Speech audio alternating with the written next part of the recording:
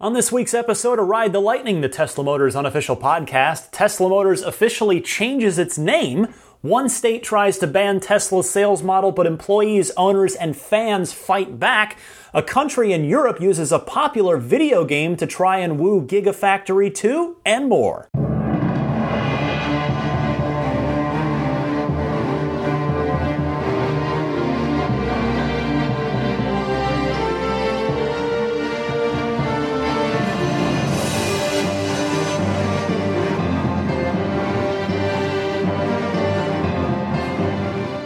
Howdy, fellow Tesla fans. I'm Ryan McCaffrey. Welcome to Ride the Lightning, the Tesla Motors, although maybe not so much. We'll get to that in a second. Unofficial podcast.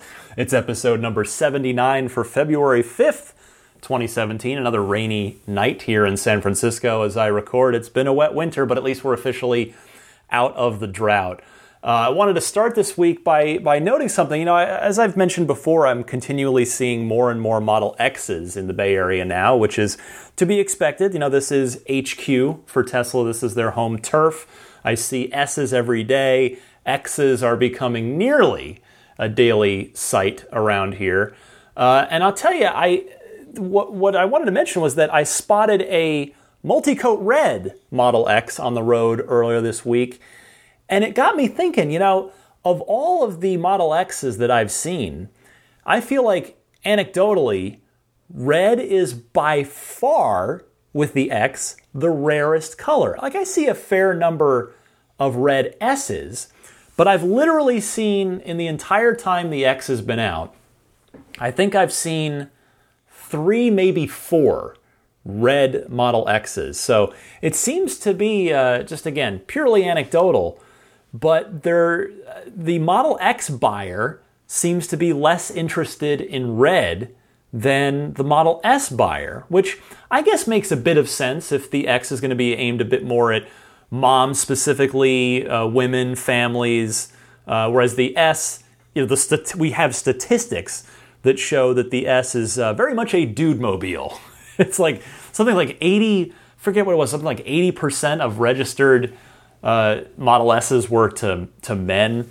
And it is definitely a sportier car, both in look and performance. But yeah, nevertheless, like I said, I know it's anecdotal, but the fact that there aren't that many paint colors at all makes it a bit easier for me to make that claim. I do still, of course, put the asterisk on it because I'm just talking about my own observation in the Bay Area. But I just found that interesting. I started thinking about that.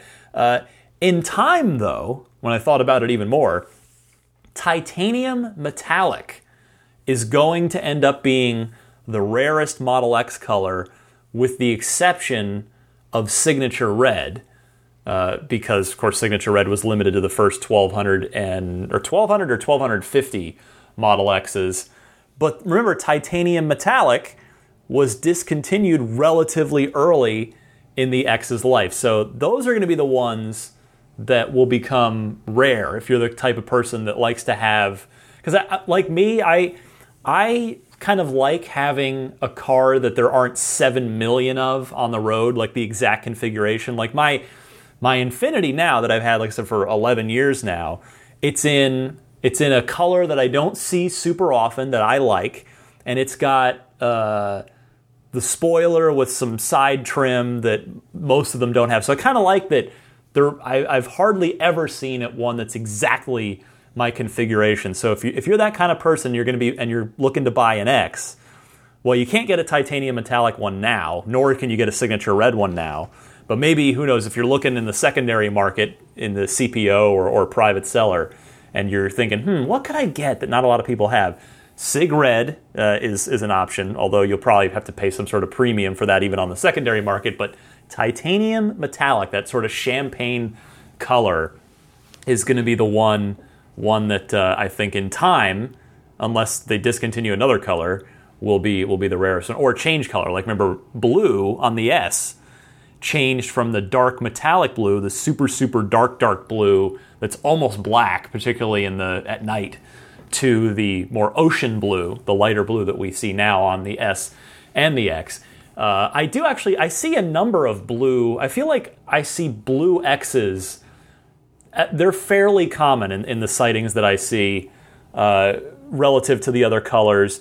but white, and I feel like I do see blue X's more than blue S's, and of course there are so many more S's, but yeah, blue seems to be a popular choice on the X. But again, white, I will go to the mat on this one. The white on the Model X is just extremely common. It does look really good on the car. Don't get me wrong, white, that front end where it's just all color rather than there's no fake nose, there's no nose cone there's no grill there, where it's just paint. That white really looks striking up front, particularly in my humble opinion, when you pair it with the 22-inch black Onyx wheels. But anyway, just thought that was a silly little anecdote I would share for those of you that might not live in areas that have quite as many Teslas, where you're lucky to maybe see one or two around town. Getting to this week's news, I wanted to start with a story that is not a surprise, but it is interesting nevertheless. Tesla has dropped the Motors from its name, officially becoming just Tesla. Obviously, the company they've been telegraphing this for quite some time, so this is, as I said, this is no surprise. You remember they acquired the Tesla.com domain name from that guy who'd owned it for quite a while. Of course, they bought SolarCity. They've been selling Powerwalls and Power Packs for a while. They are an energy company by their own admission, and very much true to Elon's mission statement for the company, which, by the way, I haven't quizzed you on in a few weeks, so say it with me. Wherever you are, go ahead and don't worry about making the people around you think you're weird. Tesla's goal is to accelerate the world's transition to sustainable transportation and energy. But yeah, I guess I'm going to have to start calling the show. I got to get in the habit now of saying Ride the Lightning, the Tesla unofficial podcast, rather than the Tesla Motors unofficial podcast. But there you go. No longer just a car company. Cars are simply a means to an end for Tesla, though they always have been, to be fair. But now it is official and in the name, or not in the name, as it were. No more motors. Next up this week, Indiana is introduced. This was an interesting week. I'm glad I'm recording the show now here at the end of the week, because this story changed rapidly. Indiana had introduced a ban on direct auto sales by manufacturers, by car manufacturers themselves, which of course targets no one that's currently on the market except for Tesla. But Tesla store employees, Tesla owners, Tesla fans all attended a hearing, the legislature, and pushed back on this. And to their credit, Indiana has amended the bill to grandfather in Tesla. They're standing by the ban on sales directly from auto manufacturers for reasons you're going to hear in a second. But they went ahead and grandfathered in Tesla, noting that Tesla has established themselves as a quality company making a quality product. This is Indiana. If you are in Indiana or near there, it's Indiana House Bill 1592. This will still go to the Senate. But here is State Representative, and this is the guy you're going to hear from, Ed Soliday, said this in the meeting just before voting for the amended bill took place, which, by the way, it passed by a vote of 9-1. So take a listen to what Representative Soliday has to say. So let me reiterate that contrary to what you read on the internet and some of the testimony yesterday, the concern of the colleagues I've talked to is, where do we go in the future in an internet world? And the Tesla model is somewhere between a total internet sales and what we do today.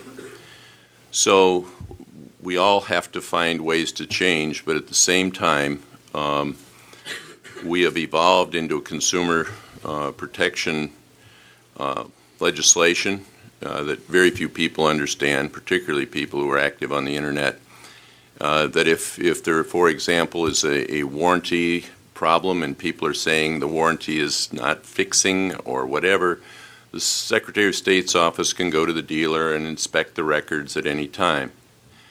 And anyone selling vehicles has to be registered in the state of Indiana, period. So how do we continue with consumer protection as we go through into eras of areas we've never thought of before. And the more I read and the more I look at things, the more I know I don't know. So I see this process as iterative. I think the agreement that we have worked out in my proposal to the various stakeholders is a step in the right direction. So it's respectful to the fact that Tesla also, but Tesla has demonstrated that they can build a quality product and they can maintain it. Now they're entering a new world themselves, and that is the mass market. So what we've done in the amendment is try to respect what they've been able to do, but at the same time limit the ability to enter that market without demonstrating that a new manufacturer can actually perform at a standard that assures safety for our consumers. I have to give credit here. This actually seems very measured and very reasonable. You heard Representative Soliday say, quote, "This makes certain that we are only allowing this kind of sales with people that have demonstrated consumer service and accountability," end quote. So, and Tesla has done that. So that's great to see. In fact, Tesla themselves gave a statement, pardon me, to this, saying, quote, "Tesla applauds Chairman Ed Soliday and the members of the Roads and Transportation Committee for amending this legislation to allow Tesla to continue investing and growing in the Hoosier State," end quote.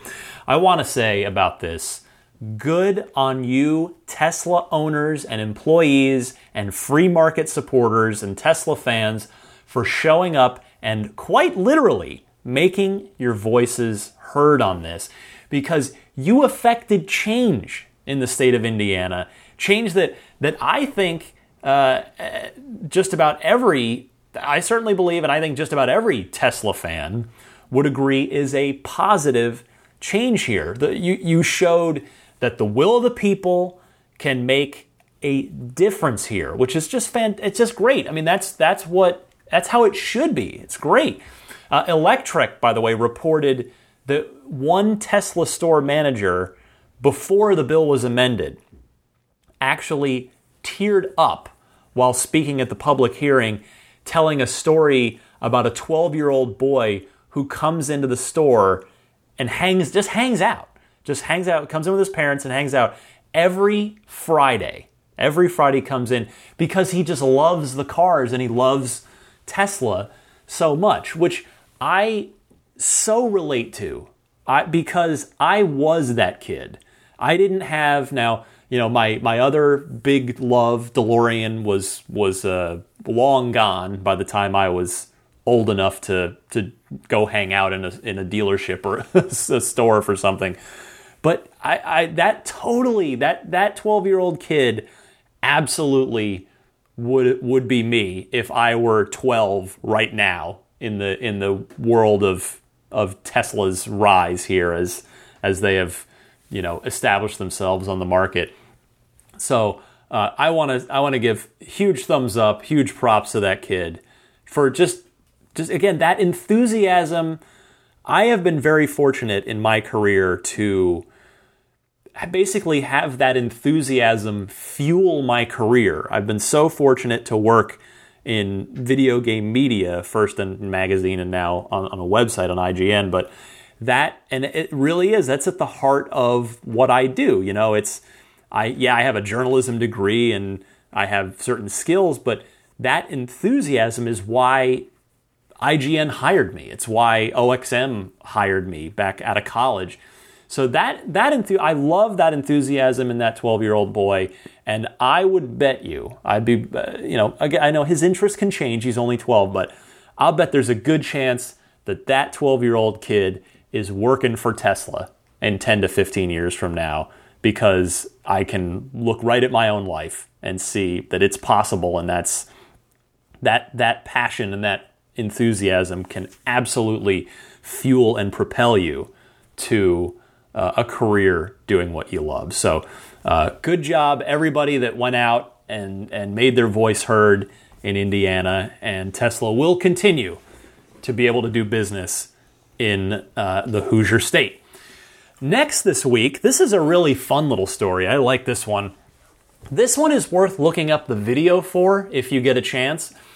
Lithuania is trying to woo Tesla to get Gigafactory 2. I've been over this before, that Gigafactory 2 is on the table. Elon has said they want to build one in Europe. So we've seen European countries sort of vie for it a little bit, make little public outreach and overtures. That's the word I was looking for. Well, 41 gamers in Lithuania are trying to woo Tesla to get Gigafactory 2, and their pitch is that they built Gigafactory 2 in Minecraft, and it's awesome. 41 this is via Electrek. Thanks to them for the story. The courtesy goes to them. 41 gamers in Lithuania spent 2 days building and live streaming a mock-up of Tesla's Gigafactory inside Minecraft, which, for those of you who aren't familiar, is effectively the video game. It's Lego in video game form.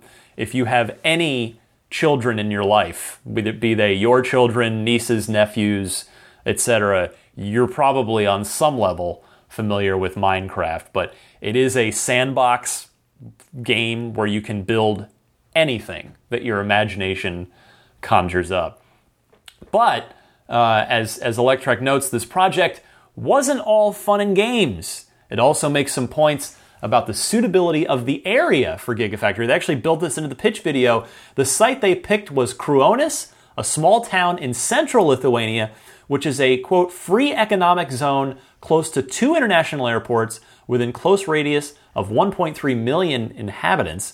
And finally, the town is also apparently near good sources of wind energy and has some green energy cred, as it is home to the only pumped hydro plant in the Baltic states, notes Electrek. So I watched the video. Again, I encourage you to do so as well because it's really good. It's a fast forward time lapse. You know, you're seeing it. It's like a 2 or 3 minute video, and they built the thing.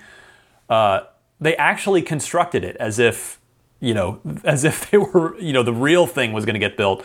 And they built it right down to having 8-bit style Minecraft block solar panels on the roof of the place. I'll tell you, I think this is a smart move to try and get Elon's attention this way. Elon Musk is a known video gamer. I've just talked about it on a recent show.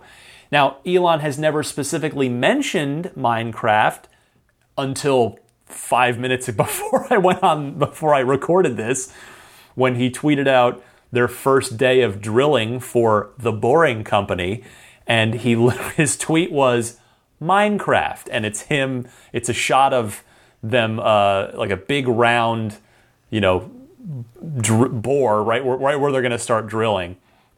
So the odds, and so Elon obviously is familiar with Minecraft, and I was going to say before I saw that tweet that he probably at least knew what Minecraft was anyway, because odds are extremely high that at least one of his 5 kids plays the game, which would guarantee that he's at least familiar with it. But of course, never mind that aside from his kids, Minecraft is literally the most successful video game in the world right now.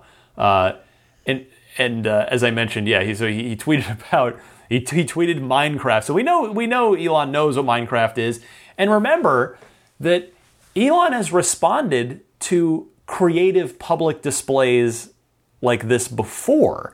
If you recall, Portugal, a contingent of dedicated Tesla owners and fans there, they rallied, they sort of staged a rally to try and get themselves an official Tesla service center by having a big gathering by the water, and they had a big banner that sort of was a plea to Elon. They shot a big photo of the whole thing, and they put it online, and Elon, at one point, he did acknowledge it on Twitter, and guess what? Now there's a service center in Portugal. Now, they're not necessarily directly proportional. Tesla could have been planning one there anyway, but we know that, Elon does respond to creative outreach like this. So good on you, Lithuania and those 41 Minecraft players who spent the time to not only make this, but take it from, I know it's not quite an apples to apples comparison, but take it from me as somebody who does this podcast every week and who is familiar with Minecraft. The planning of that project takes longer than actually building it. Like when I do this podcast, it takes hours to plan it and then like 1 hour to record it. And I guarantee it's the same way, especially the time-lapse video for this Minecraft Gigafactory will make that abundantly clear. They had to plan that whole thing out of where they were going to put stuff, how they were going to do it. And I would bet the farm that the planning took more time than the 2 days they actually spent building it. So thumbs up to you Minecraft gamers who worked on this project in Lithuania. Next this week, this was a bit of a surprise to me. The Insurance Institute for Highway Safety dinged the Model S, pardon my phrasing there for reasons that will become clear momentarily. They dinged the Model S for having only an adequate safety on impacts up front.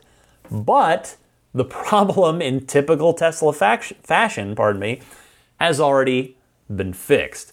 The IIHS says that a problem with the seatbelt, the front seatbelt, prevented the Model S from achieving a good rating on the small overlap front crash test. Here is the IIHS's own words.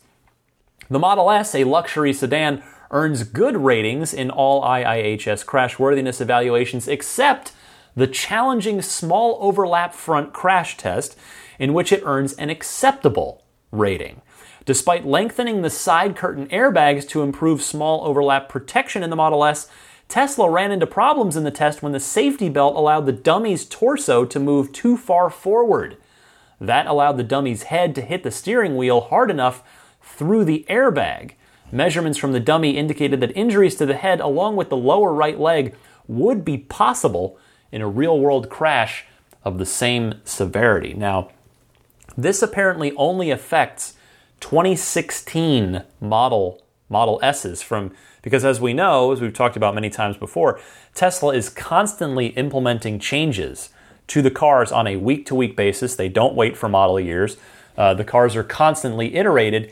And in fact, Tesla says that it implemented a production change to fix the seatbelt last week, and that it now expects the vehicle to achieve the top rating once again. The IIHS confirmed that it will test the updated vehicle as soon as possible and update the rating, which I would suspect would be in 1 to 2 months from now if the production change went into effect last week. What I found interesting about this, and again, the video is interesting, but this is good audio too, I feel like. The IIHS released a video of the Model S crash test. So I found this interesting because I've never heard this, nor do I ever want to hear this in real life. But if you've ever wanted to hear what it sounds like for a Model S to hit something, a frontal crash at 40 miles an hour, here's the audio of that. This is from the crash test. So hopefully you will never hear this in your own Tesla or in any other car. But here it is. Here's what a Model S sounds like when it hits a concrete wall at 40 miles an hour.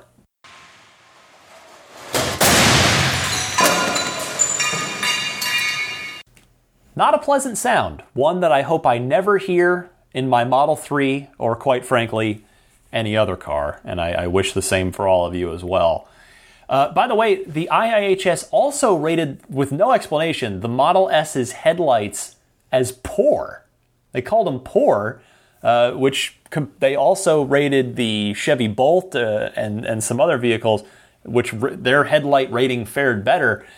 And I did double check. I double checked this. They are referring to the revised LED headlights from the front end refresh that happened actually almost a year ago, about 11 months ago now. They said, quote, the 2017 Model S isn't available with anything other than poor rated headlights. Tesla says it is working with its supplier to improve the headlights, and IIHS will evaluate the new ones when they're available. So I have to wonder, of course, how does that bode for Model 3? You know, when you think about it, because it's a less expensive car. It's probably not going to have as fancy of a headlight, or at the very, it's probably not going to have a better headlight than it might be the same quality, the same caliber, but it's unlikely to be superior to the Model S headlight. But it just leads me to wonder, is the headlight supplier set for Model 3? Will it be better than what we have now? Or is Tesla making the Model 3 headlight themselves, because we know they're an increasingly vertically integrated company who has taken on more and more of the car's unique parts internally by itself. So, and if Tesla is doing the headlights internally, have they now possibly made any changes based on this report with the Model S? Have they maybe said, all right, let's take another look at the Model 3 headlights we've got, and okay, you know what, let's redo them. Not necessarily the shape or the appearance, but the lighting caliber, the lighting quality of them. So that's going to be a really interesting thing to keep an eye on at Model 3 reveal Part 3, which I would assume will occur at night, because that's when just about every Tesla event has occurred at night. And that actually makes me think too, I wonder if they're going to have more test rides at Model 3 reveal Part 3. I sure hope so. I'm hoping to get to go. We'll have to wait and see, but it would be really cool to get another test ride to see, how things have come along versus riding in that initial prototype 11 months ago, or by the time the Reveal Part 3 event happens, it'll be a full year prior. Next up, a new report made public by the California Department of Motor Vehicles reveals that Tesla operated 4 Model X's completely autonomously on California roads in 2016, totaling 550 autonomous miles. The report, it's anybody that has a permit, has permission from the California DMV to test autonomous vehicles, to operate autonomous vehicles. This is all data that gets publicly reported at the end of the year. And so the report goes into disengagements, which is the number of times that a human had to intervene with the car. So the number of times the autonomous driving disengaged. Tesla had 168 such disengagements across these 4 vehicles and 550 autonomous miles, which was a higher rate than most of the other cars in the report, such as the Waymo from Google's Alphabet they're the Alphabet arm of the company. But this doesn't mean a lot. This is all still very much work in progress. Yes, Tesla was lagging behind Google on this one, but remember that Tesla iterates much faster than pretty well anybody else can, and it also collects a lot more data than everyone else can, thanks to fleet learning. So again, even though the cars aren't level 4 capable yet, or level 5, they're still collecting telemetry data from autopilot and the cameras and sensors and the Hardware 2 suite, and Hardware 1 suites for that matter, on a daily basis. So Tesla will get there. But I thought that was an interesting little nugget to throw out to everybody regardless. What have I got? Just 2 more quick stories this week. First up, if you have a Model X or you're planning to buy one, and if you bought one and didn't get the premium upgrades package, which I think is like $4,500, but you'd still like to have bioweapon defense mode, Tesla's now selling those HEPA filters that are needed for that for a cost of $750, which I presume is the installed price. So this is also relevant for those of you who are considering a Model X and want bioweapon defense mode, but might not want the rest of the premium upgrades package. So you'll be able to bring your car in to a service center after you take delivery, and $750, you've got yourself the big, bad, awesome HEPA filters needed to enable BioWare Defense Mode. Here is the description from Tesla's site. Retrofit your Model X with the Enhanced Air Quality Package. This package includes bioweapon defense mode functionality enabled and a new HEPA filter. Replace your current filter with a HEPA filter that is capable of providing cleaner air within the Model X cabin when compared to the outside atmosphere, end quote. So I gotta say, $750, that sounds pretty reasonable to me, and it falls fairly in line with another what I feel is a useful aftermarket upgrade that, again, in my opinion, is very reasonably priced, and that's the LTE data upgrade. So for all of the Model X, the S's, produced through, I don't quite remember when they made the change, but it's at least up, I want to say through, I think it's into 2014. No, I think it's even into 2015, because my boss's boss, Per, he has a May 2015 car, and his did not have, he was a 3G car. So yeah, cars up into 2015, you can get the LTE upgrade for your S that's $500, and that's that. I always thought that was pretty reasonable. So $750 for these super awesome HEPA filters that'll give you bioweapon defense mode. That seems pretty reasonable to me. Finally, this week, just a quick note to mark your calendars for if you're interested in following along yourself, or of course for the podcast, my show here that'll follow. Mark your calendars, February 22nd at 2:30 p.m. Pacific.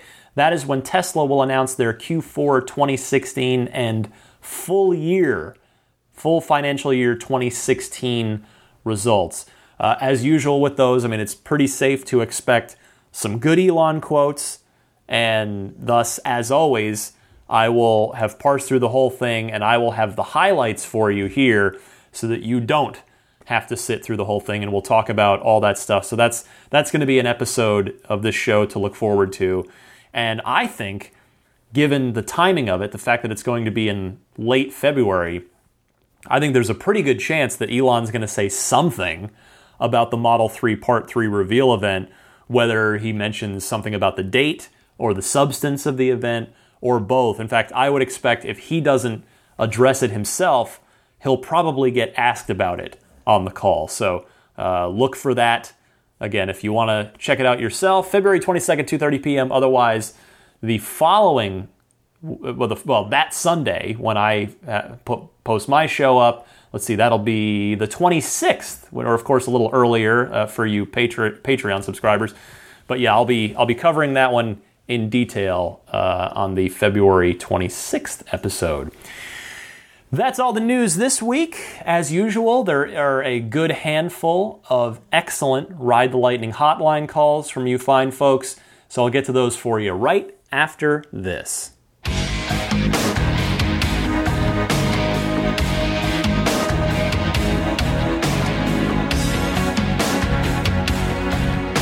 All right, we're going to kick off the Ride the Lightning hotline this week with a couple of Minnesota boys. Brian from Minneapolis, Tim from Minnesota. We'll also hear from Gary in Southern California, and a caller as well from India. Our first call from India, to my knowledge, on the podcast, in my memory anyway. But of course, this is the Ride the Lightning hotline portion of the show where you can participate, ask a question, you leave a comment, discussion topic. I love this part of the show. Please participate. Call in anytime. The toll-free number is 1-888-989-8752. That's 1-888-989-TSLA. You can also email your questions. If you record them on your voice memo app on your phone, email them into teslapodcast@gmail.com. But by the way, if you know someone special with an upcoming birthday, anniversary, graduation, or some other special occasion, you can give them a unique gift of recorded voices from friends and family telling them why they're special. The recordings can be podcasted or put onto a keepsake. Visit lifeonrecord.com to learn more. And I thank lifeonrecord.com for really believing in this podcast very, very early on and kindly providing the hotline. They set the whole thing up. It's all from them. So thanks to them. And let's kick it off. Brian from Minneapolis responds to my comment from last week's show about whether or not Model 3 autopilot would be sort of fully functional, not level 4 obviously, but level 2, or maybe who knows where they're at by then, but whether or not it's going to be functional on day one, or if there's going to be this sort of calibration period that the hardware 2 S's and X's are going through now. So Brian, you're on the air. Hey Ryan, this is Brian from Minneapolis. I have a comment and a question inspired by last week's show. Comment is regarding autopilot performance when Model 3 is released.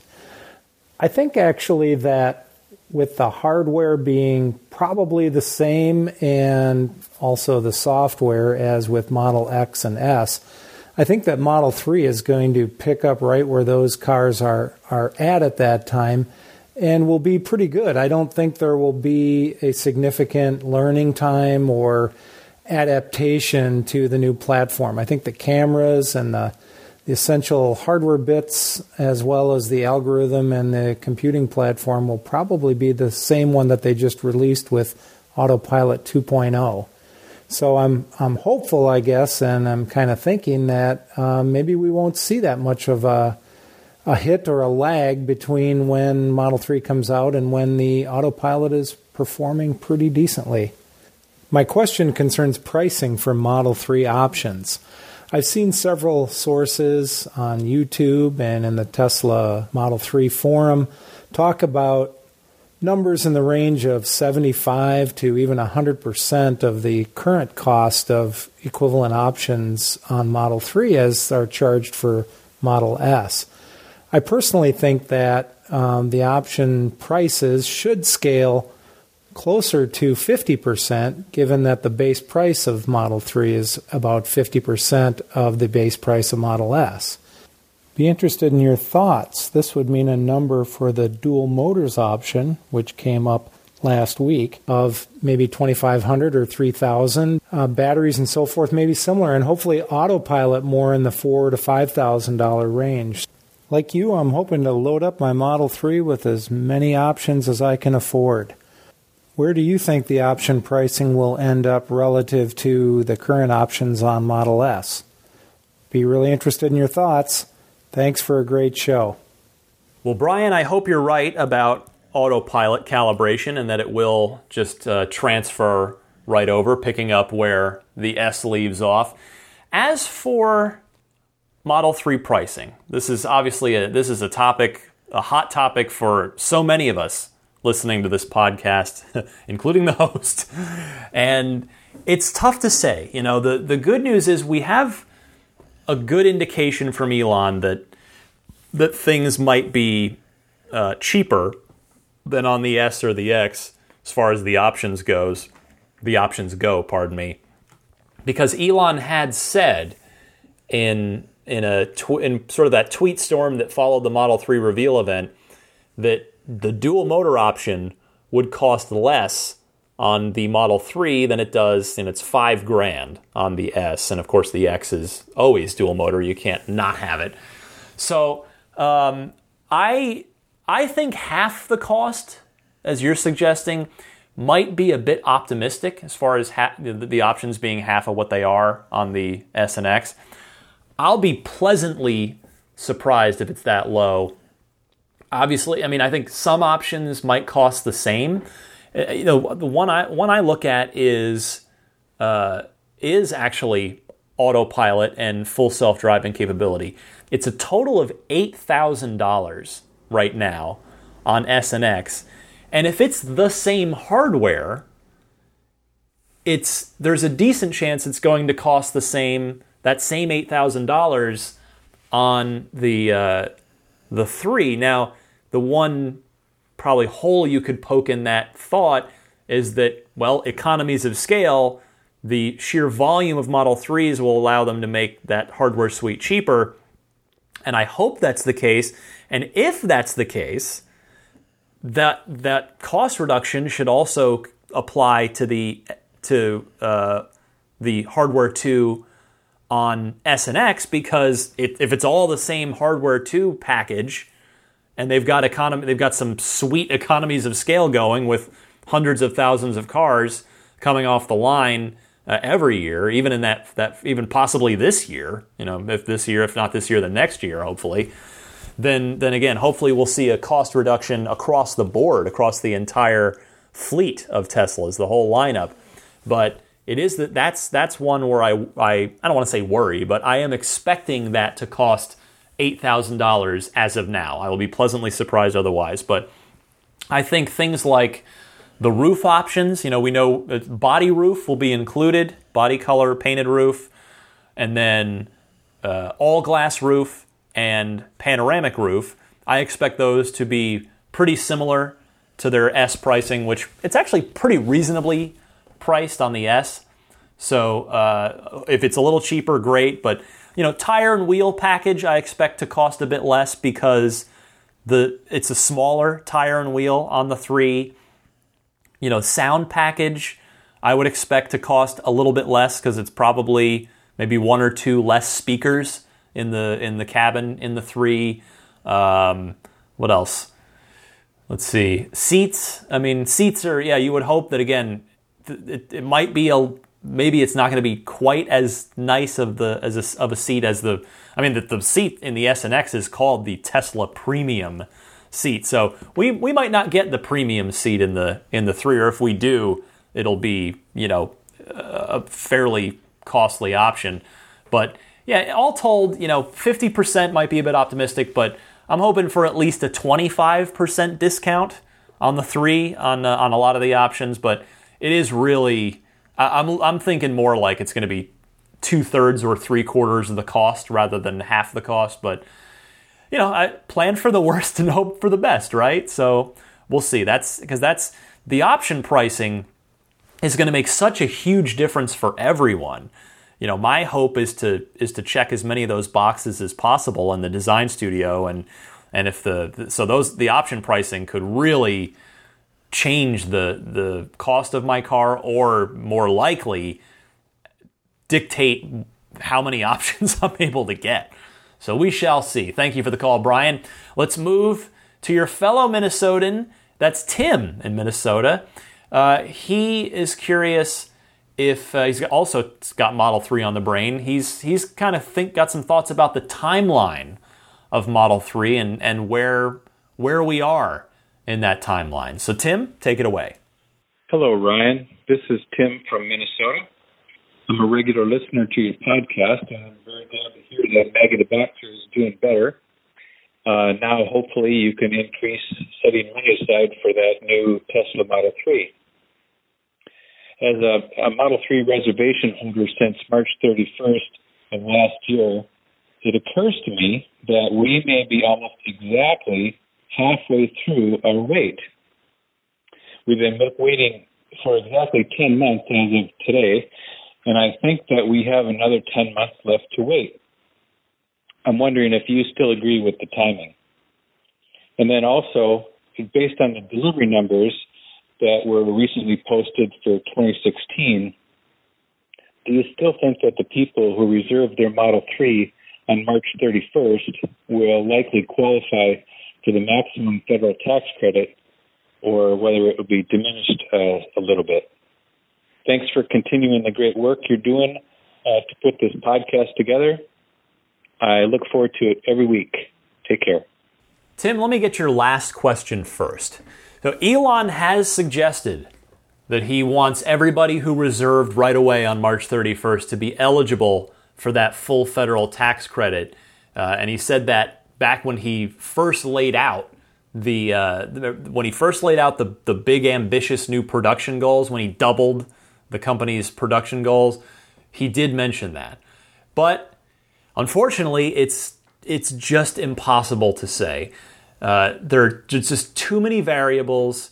If you're on the East Coast and you order a base model car, your chances are going to be lower of getting the full rebate. You still very well might, but your chances will be lower than, say, someone ordering even that same car on the West Coast. It's the good news is, of course, with the full tax credit, it does phase out. You've got the quarter thereafter where it's still the full the full 7,500. If you qualify for the whole thing, before it starts reducing down to half after that, I think, and then a quarter after that. As for whether or not half our wait is actually over, again, still impossible to say.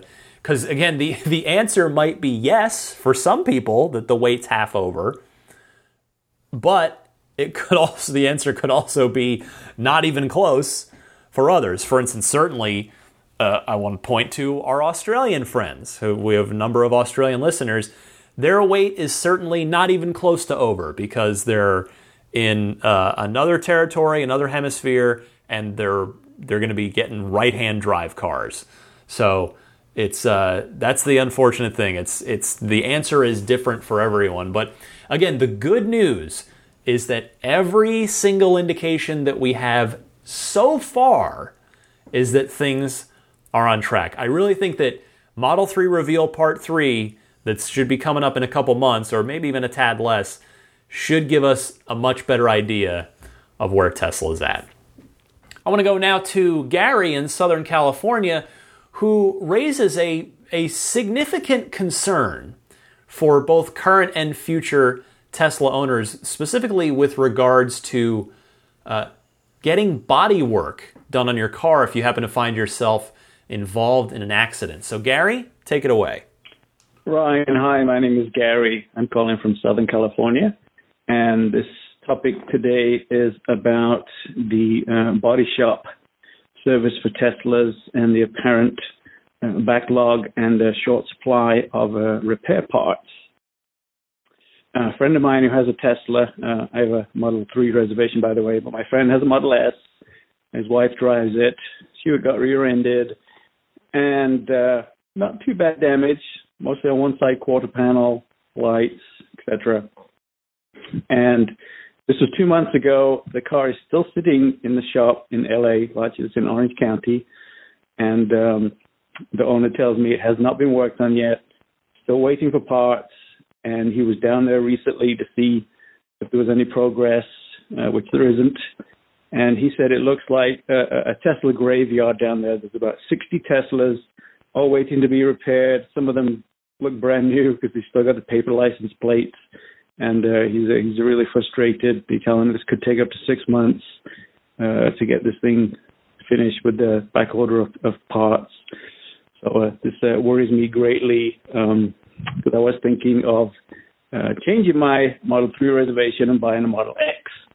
And if I got in an accident, I wouldn't have a car to replace it, and I just couldn't wait that long for a replacement car, repaired car, or even here they're not providing that length of time. Anyway, so I think it's pretty significant. If this is not, corrected with the Model 3, it's going to be a major problem for Tesla. I'm a big Tesla fanboy, but this really worries me a lot.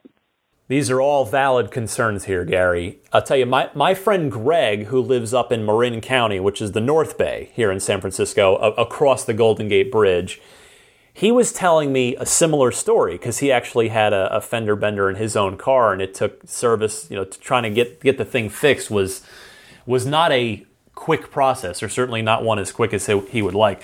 So he tells me, and so does my boss Per, who lives up that way, that Teslas are everywhere up in Marin. In fact, Per makes the joke that the Model S is like the Marin Camry. that's his joke, which I always get a crack up out of, and it's from driving around up there a little bit every now and again. He's not far off, but Per, in fact, did have a fender bender and was without his car for a while. And I would say for sure, Marin, and no doubt where you are down, just Southern California in general, is an extreme example of what happens when there aren't enough Tesla authorized body shops. And I'll tell you, just the fact that those are Tesla areas where Tesla's popular absolutely does not excuse the fact that it's a problem. It is a problem. And as you note, it's it's not a good sign for Model 3. Let's be real. It is not.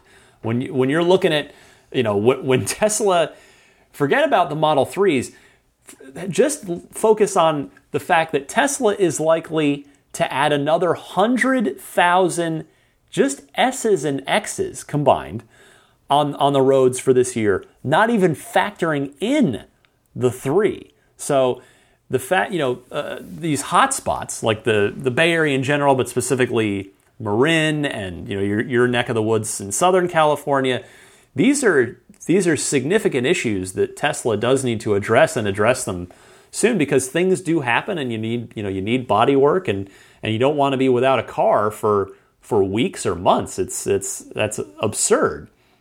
That's one of the biggest growing pains that Tesla has to overcome. But I will say, if you like the X, Gary, and you're prepared to buy it, I still wouldn't let this stop you for a few reasons. Hear me out here. Number one, you might have rental car coverage on your auto insurance in case your X did happen to end up in the body shop for a little while. I've actually had I've had body work twice this year for very minor, like just paint level things. But I am fortunate. I have State Farm, and everybody's got something different, and it's different in different areas. But I have rental car insurance on there. It was all covered, no problem. But so odds are you probably have rental car coverage on your insurance policy. Number two, there's no guarantee that waiting for the 3 is going to solve the problem in any way, which I know that's dark. That is not a pleasant thought, but that's reality. You got to look at it that way. So if you're interested in the X, there's no guarantee that waiting for the 3 is going to solve anything. And I'll say number 3, the X is such a unique vehicle.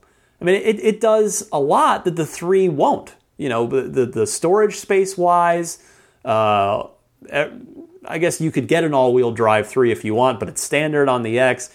The Falcon Wing doors, the 3 rows, just the sheer size of it, if you want that bigger vehicle. So, the X does a lot that the 3 isn't going to do. So I'll tell you, Gary, if you've got your eye on the X, hey, go for it.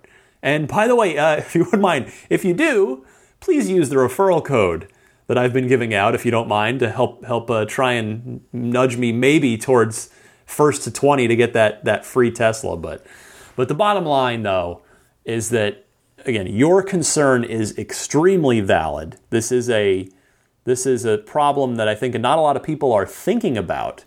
With certainly future Tesla owners, we're not thinking about it because we don't have the cars yet.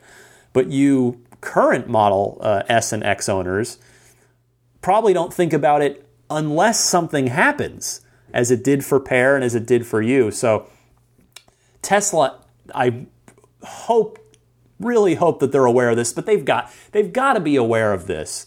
And hopefully they're actively trying to solve these issues, again, particularly in those Tesla hotspots like the North Bay and in Southern California. So thank you, Gary, for that call. Finally, I want to take our first caller from India, and I want to sincerely apologize that I listened back to this a bunch of times. I just couldn't quite catch the gentleman's name at the beginning. But our caller from India asks about the viability of buying a second-hand Tesla. So I wanted to address this because this is always a good topic to refresh on from time to time. So, sir, go ahead. Hey, this is Apramaya here from India. My question is about buying second-hand Teslas. What do you think about the second-hand market for buying a Tesla? Thank you. Well, I'll tell you, I would say go for it, because a second-hand Tesla is going to come with free unlimited lifetime supercharging, whether it's from a private sale or Tesla corrected themselves after it wasn't because of me, but they ended up, it appeared that CPOs were going to have their supercharger policy reset. That is not the case, according to John McNeil. He did step in and correct that, which was great. Of course, there aren't any superchargers in India yet. I did take a look, but I'm sure, India is such a just big market that I have to imagine Tesla is going to be tapping into that market fairly soon, because they'd be foolish not to. But to get back to your question about whether it's a good idea to buy a secondhand Tesla, I would say go for it if that's what makes the most sense for you, because remember that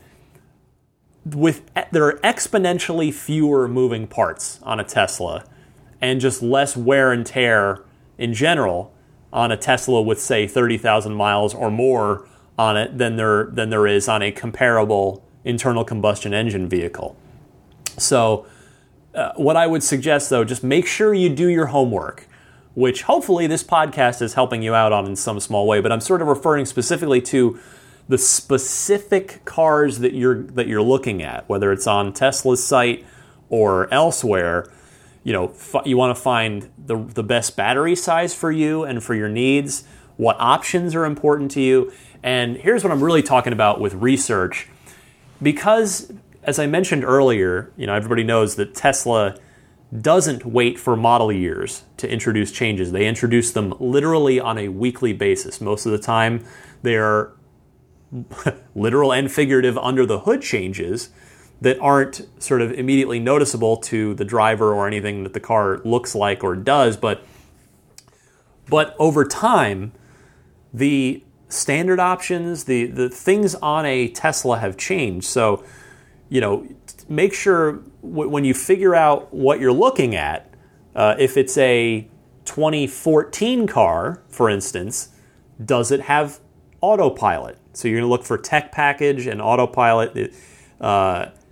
Some of the 2014s don't, because it came online in fall of 2014. So you might want to see if the car has autopilot. See if it, depending on how early a car it is, it might not have parking sensors or even power folding mirrors. And maybe that's totally okay for your use case and for what you're looking for. But just when you zero in on a car that you're interested in, find out what the build month is. You know, if it's an August 2014 car, then do some research on what the August 2014 Model S's have and don't have. So that'll help you make the most informed and educated decision possible. So best of luck in your shopping. Hopefully you're going to be enjoying a Tesla very, very soon. That wraps it up for the Ride the Lightning hotline. Thanks to everybody who called in. Got a few of you who are going to be in the Patreon exclusive bonus episode. That's just all the extra calls that I can't get to on the week-to-week basis, lest the show be 2 hours long. So that is actually going up this weekend. Well, probably as you hear this, in fact, that Patreon exclusive bonus episode will be live for the month of February. So that's for everybody who kindly donates at the $10 or higher level. And let me actually give you the names real quick of the people who are going to be heard on that. That is going to be our friend DJ from North Central Ohio, Marcus from Sweden, Lawton from Chicago, our old friend there, Richard from Bournemouth, Philip, I believe is his name, from Massachusetts, Jamon from Hamilton in Ontario, Canada, and Mike from Charlottesville, another frequent caller. So all of you kind folks are going to be featured on the Patreon exclusive episode, which again you can find just by logging in to Patreon if you are a backer of this podcast. So with that, I will be right back. Few parting words for you here right after this.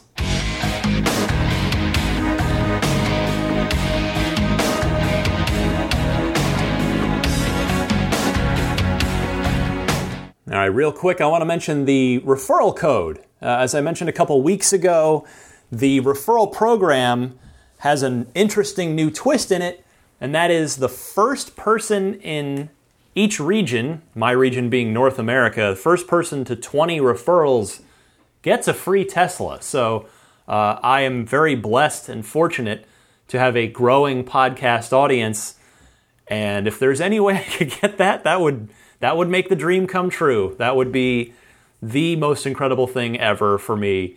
So if you are considering buying a Tesla and you are considering doing it soon, get yourself $1,000 off and get me one step closer to that free Tesla. So here is the referral code. Just punch this into your browser. It's a short link. It's ts.la/Tesla. Jeff2311. That's Jeff spelled Jeff. ts.la/Jeff2311. AbstractOcean.com is another place to get a discount, even if you're not buying. You don't have to buy a car, just buy stuff for your Tesla, or even just fun accessories if you're not a Tesla owner. AbstractOcean.com's got cool stuff like LED lighting kits. If you are a Tesla owner, they've got the silicone key fob pockets. They've got cool lanyards, other stuff. So if you want to check out that site at AbstractOcean.com, if you see something you like and you want to buy it, you can get yourself 20% off by using the coupon code RTLPodcast at checkout. I mentioned the Patreon earlier. I would love it if you'd at least take a look at the Patreon, if maybe consider any little bit helps if you want to back me up here. And again, a lot of work goes into the show. Appreciate everybody that does pledge there. The site is patreon.com. That's Patreon. Patreon.com/Tesla Podcast. Dave T's weekly Tesla newsletter. He does a great job summing up the week for you in a weekly, every Friday. It's a little email digest. You can sign up for free at teslaweekly.com. Teslarati.com, they do an awesome job of covering Tesla sort of day by day. They're always on top of Tesla news, so check them out if you haven't already. Let's see here. Follow me on Twitter at DMC_Ryan. And again, you can always email me just if you want to type something up, or if you wanted to make a Ride the Lightning hotline recording right on your phone and just email it to me, you can do that. The email address is teslapodcast@gmail.com. And that'll about wrap it up. Most of you subscribe to the show. That's the probably most convenient thing to do, because then it's just delivered right to you. You don't have to actually go out and manually initialize, oh my goodness, any downloads. You can subscribe on iTunes, Google Play Music, Stitcher, TuneIn, or pick up the RSS feed, or there are also MP3 downloads on the hosting site, which is teslapodcast.libsyn.com. Libsyn spelled Libsyn. And I'll wrap up by thanking the very awesome Patreon producers. These are the kind folks that support the podcast at the $20 or higher level. So I want to thank Jeff Bartram, Paul Hussey, DJ Harbaugh, Pete White, Wolfgang Obergen, George Cassiopo, ZL Klein, David Brander, Nick Hoffman, Jonathan Wales, John Waltauer, Scott Gillis, Michael Lucas, Alexi Heft, David Kittle, Lisa Kaz, Michael O'Prey, Logan Willis, Matthew Parra, Michael Lester, John E. Ford, and Robert Miracle. Thank you all so much for your continued support. And thanks to everybody who, again, kindly gives me an hour or so of your time each week. I know your time is valuable, and I do appreciate the trust to spend it with me, to spend an hour a week with me. So happy electric motoring, everybody, and I'll see you all here next week.